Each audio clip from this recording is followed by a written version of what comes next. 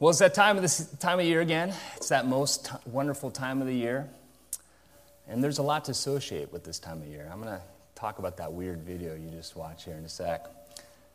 But there's a lot going on, both secular and sacred. I don't know if there's a time that's more thicker with both nostalgia and also anticipation. We have so many different traditions. We light candles, we put up stockings, we have stories and foods and smells. And I love this time of year in every way. Jill and I put on our Nat King Cole Christmas Pandora station like before Thanksgiving this year. We really look forward to this. When I was a kid, I remember growing up in Modesto, in the parking lot of Long's Drugs, like in late November, they'd put up these really ugly, furry, tinsel Christmas bells like on their parking lot lights. And when I'd see those things as a kid, I would just get excited because I knew what time of year it was. Now, there's a lot in our culture that's really weird. This music video is supposed to be disorienting to you a little bit. A little bit creepy, a little Santa Claus just kind of looking at you there. But I think that really epitomizes our culture well. We have these different stories, secular and sacred, that overlay each other.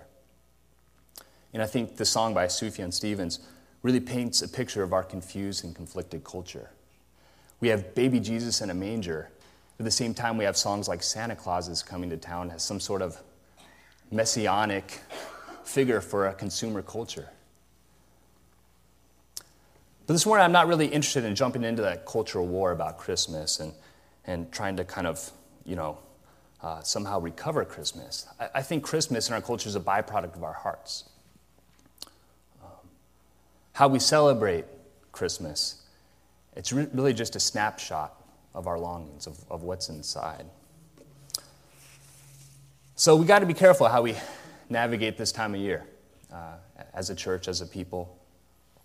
But I think we can leverage this sense of cultural expectation and anticipation to really stir our hearts toward the expectation of a Messiah. The Messiah who has come and the Messiah who is coming again. All this stuff can be like alarm bells going off for us, reminding us that's what time it is. It's time to remember our Messiah. The liturgical season of Advent, if I had to define it in one way, it'd be knowing what time it is. By the way, it's not Christmas season yet. We tend to jump right over Christmas in our kind of celebration. We skip Advent and jump right into celebration. We kind of confuse the seasons. Advent is about expectation of the Messiah who has come and is coming again, and Christmas is about celebration of Jesus who came. And they kind of overlay each other. It's not like the liturgy police are going to come arrest you or something for confusing the seasons as we celebrate. But Advent's a really helpful time for us. Reminds us that we are people between the first and second coming of Christ. And this time awareness, this reality, should shape our lives as we follow Jesus. Our present lives are shaped by the past, the Messiah who came. And our lives are shaped as we look forward to the future at Jesus who will return again. So our lives are shaped by the past. As Jesus came, God's election and rescue of Israel culminated in the coming of the Messiah Jesus. We look back and we find ourselves in that story. Because of Jesus, because of his life, death, and resurrection, we can be included in God's family. We're dearly loved. We're accepted. We're rescued from slavery to sin. But even more, as we look back at this story, that same story tells us to look forward to when that Messiah will return again, when Jesus will come to judge the nations, to make all things new, to usher in the new heavens and the new earth, to do away with death, the final enemy. So that places us in the in-between time. That's what time it is. It's in between. We await the completion of God's redeeming work, and we know that the light has dawned. And there will be a day when it's high noon and all the darkness is vanquished. So this morning we're going to spend some time looking back at the Jewish expectation of a Messiah, specifically through the prophecy of Jeremiah. And we'll consider how this past, again, will shape our present and position us for the future. So we're going to go ahead and read from Jeremiah now. If you'd like to follow along with me, it's Jeremiah 33, verses 14 through 16.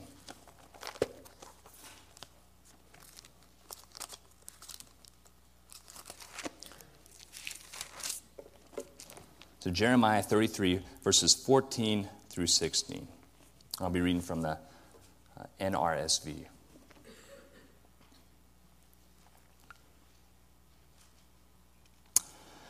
The days are surely coming, says the Lord, when I will fulfill the promise I made to the house of Israel and the house of Judah.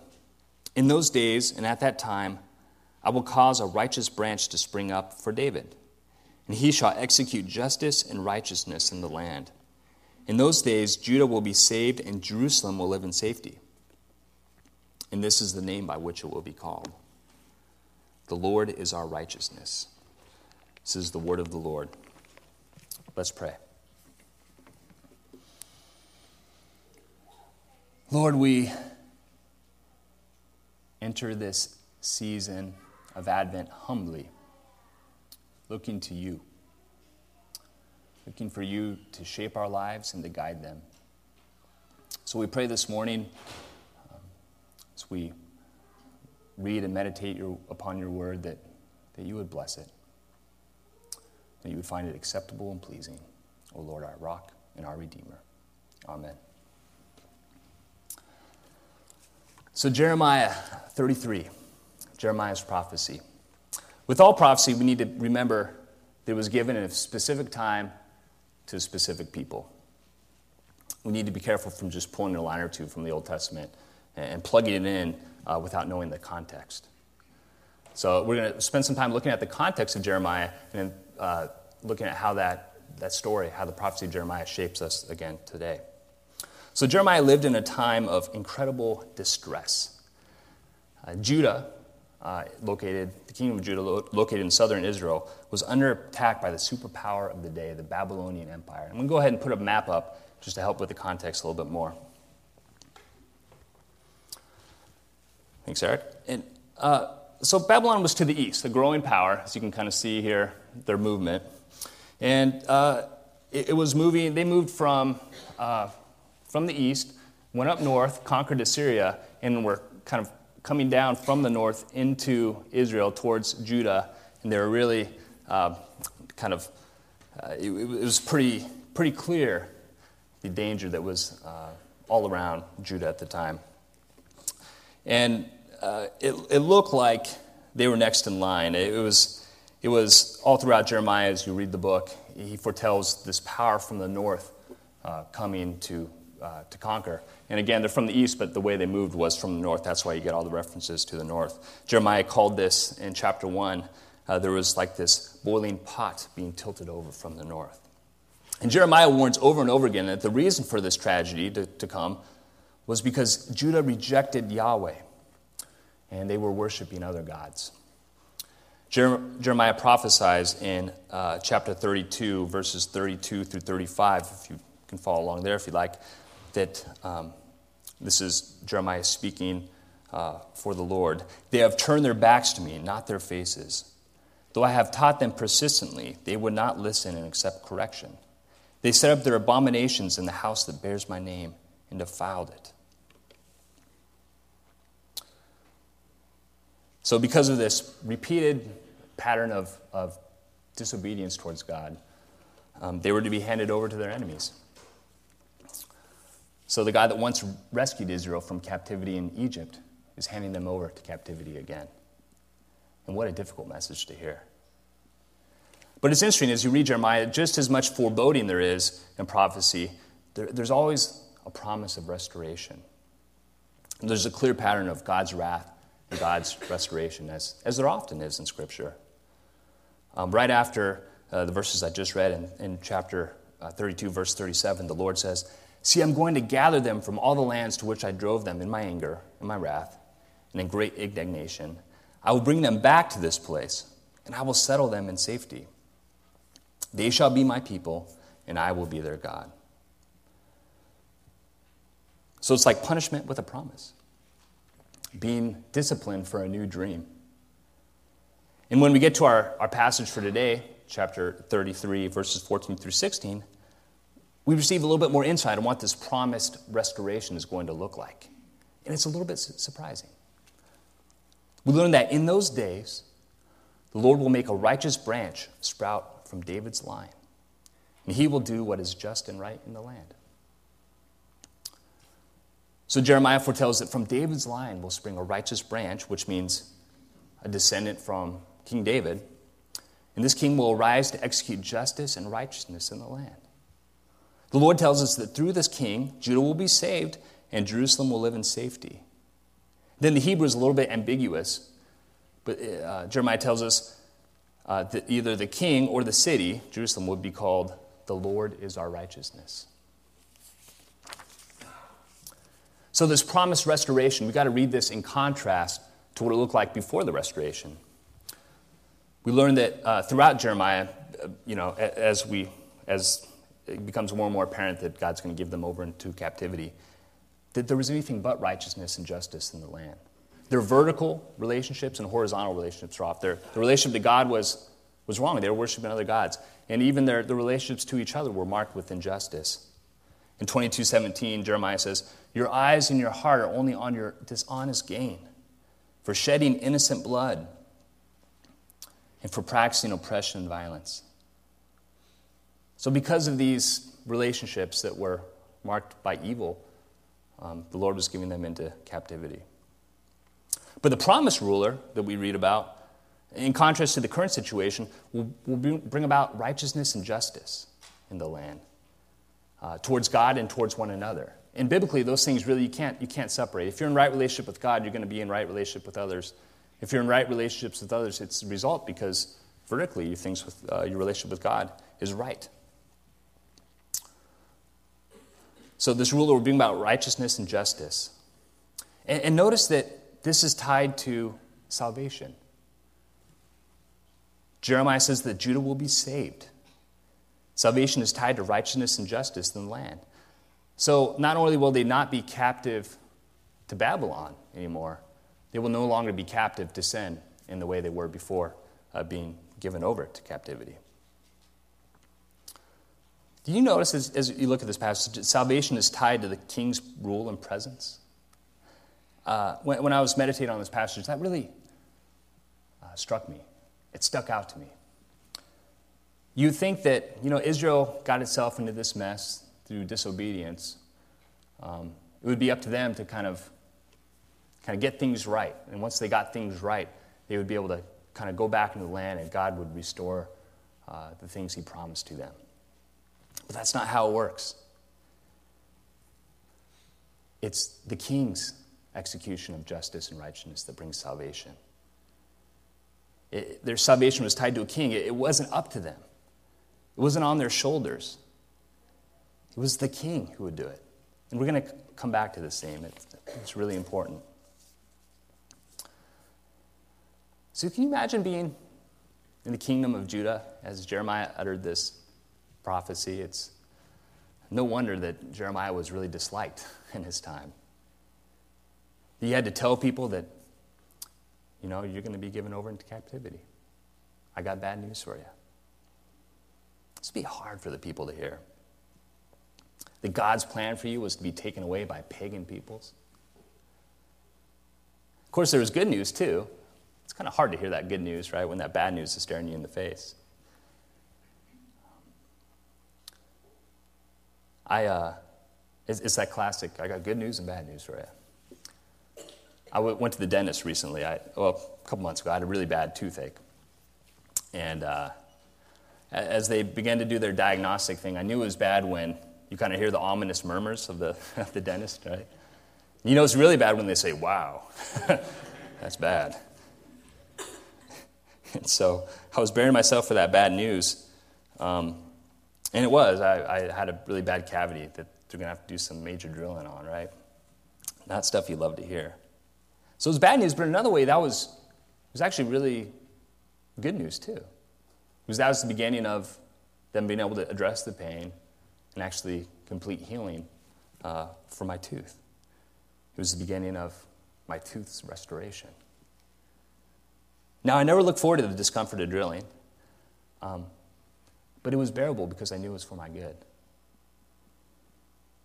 Pain and captivity for us, as it was for Israel, can be a good thing. And I don't say that lightly. Pain and captivity can point us to the truth of our situation. And knowing the truth of our situation is the first step in healing. there's an unexpected gift in pain and captivity if we press into it. So as we, again, kind of look at this passage and understand its historical context, you might be asking, okay, so how was this prophecy fulfilled? Was it fulfilled? Well, indeed, Judah was taken off into captivity, and they were captive in Babylon. Well, the captivity didn't last really that long. It lasted about a generation. Empires, like they always do, crumble and fall.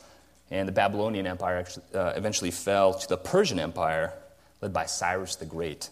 In 538, King Cyrus gave the Jews permission to return to Israel.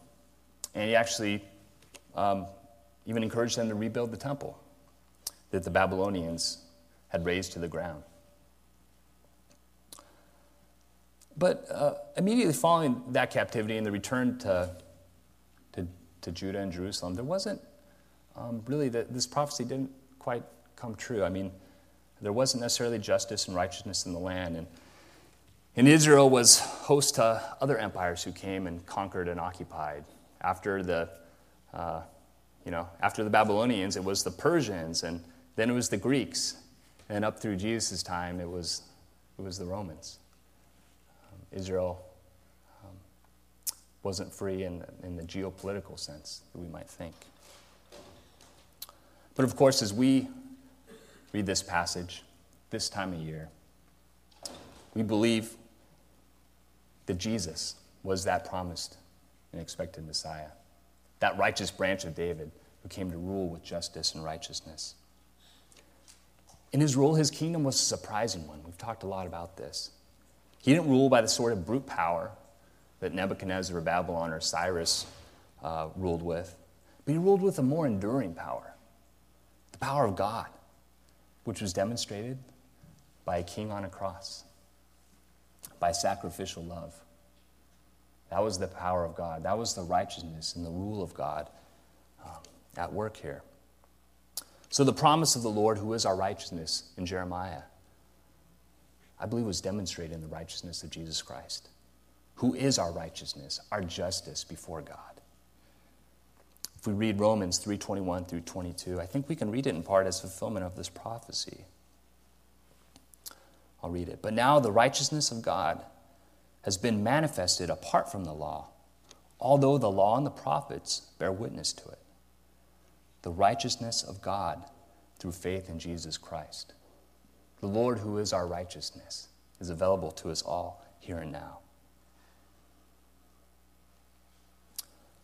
So what do we do with this passage, this Jeremiah passage? Do we take it as just kind of a theological history lesson? How do we find ourselves in this story? Well, first, I think we have to remember that this is our story. Because of this story, we can belong. Through Jesus Christ, we are elected and that God's promised. We also need to remember that, like Judah, we're often under siege. Captivity is waiting at the door for us. We're prone to it in our horizontal relationships, that's horizontal, and in our vertical ones too. We're filled with longing. I went to the mall yesterday. Bad choice. But if you want to see just a snapshot of our longings as a culture, go to the mall. Man, you see all these different hopes and dreams wrapped up this time of year. They get expressed in the commercials we see and the things we buy and the images that are painted out there that tell you this is how your longing can be met, or this is how your longing can be fulfilled. Sadly, forget the one who fulfills our longings, the one who came. And I think we remember too that, kind of like the dentist analogy, when you're feeling that dull ache, in your life, you can't drill your own teeth. At least I don't know of anybody that can drill their own teeth. You can't heal yourself. We need a righteous branch to correct us, to heal us, to move us towards righteousness and justice. So the good news is that the Messiah came and announced his kingdom. It is one that is above and beyond any human empire. And Jesus invites us all, still to this day, to enter into his kingdom. Jeremiah writes about in those days. We're in those days. It's here and now. That's what time it is. Advent reminds us that Jesus Christ the Messiah has come to deliver us out of bondage. We have access to relationship to God. We have access to relationship to God through Jesus Christ. That's our message. And this is wonderful news. The coming of Jesus Christ gives us freedom from captivity here and now. The hymn goes, he breaks the power of canceled sin.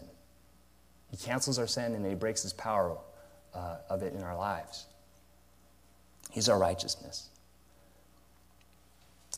And as much as we look toward the Messiah who came and opens his kingdom to us, we also, as we look back, begin to look forward too. This Messiah who came is coming again. And that's where our hope is. We can, as Jesus tells us, as was read in the Luke passage this morning, to stand up and raise our heads because our redemption is drawing near. It's closer now than it was yesterday. Jesus Christ has come and is coming. So we remember our freedom and we look forward to our freedom.